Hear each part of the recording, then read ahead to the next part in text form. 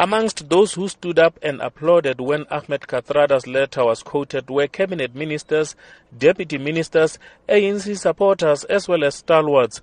Amongst them was former party treasurer General Matthew Phosa, who is also a well-known critic of President Zuma.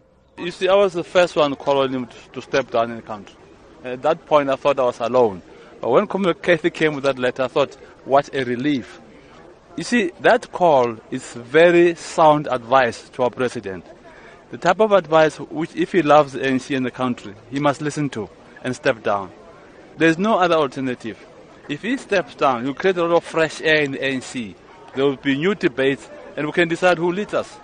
Another ANC stalwart, Max Sisulu, says the ANC was founded on the will of the people and that the best way for the party to preserve Katharada's legacy is for its leaders to respect the wishes of the people. The ANC is a people's movement, and ANC needs to be the movement that listens to the people. If the people say step down, then listen to the people. That's what we were taught when we grew up. We were born in the ANC, grew up in the ANC. And we've got the highest regard for the movement because it represents the best in society, or should represent the best in society. So when there are people like, Katharada and others who say step down, I think people should listen very carefully and follow suit.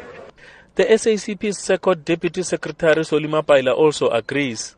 We have always said that the leadership of a society must embody that society. That's a feeling that must be carried out. Otherwise, when we reach a stage where what we say doesn't resonate with the people, we cease to be their leaders. And I think that message, it's an important message of raising from Comrade Kathy. And we have raised partly a sentimental opinion close to that. Unsurprisingly, EFF leader Julius Malema also joined the fray, saying President Zuma should respect the wishes of the dead. We knew how Uncle Kathy felt about the president, and we were encouraged by President Kgalema Motlanthe, who spoke the truth and described the last wishes of Uncle Kathy.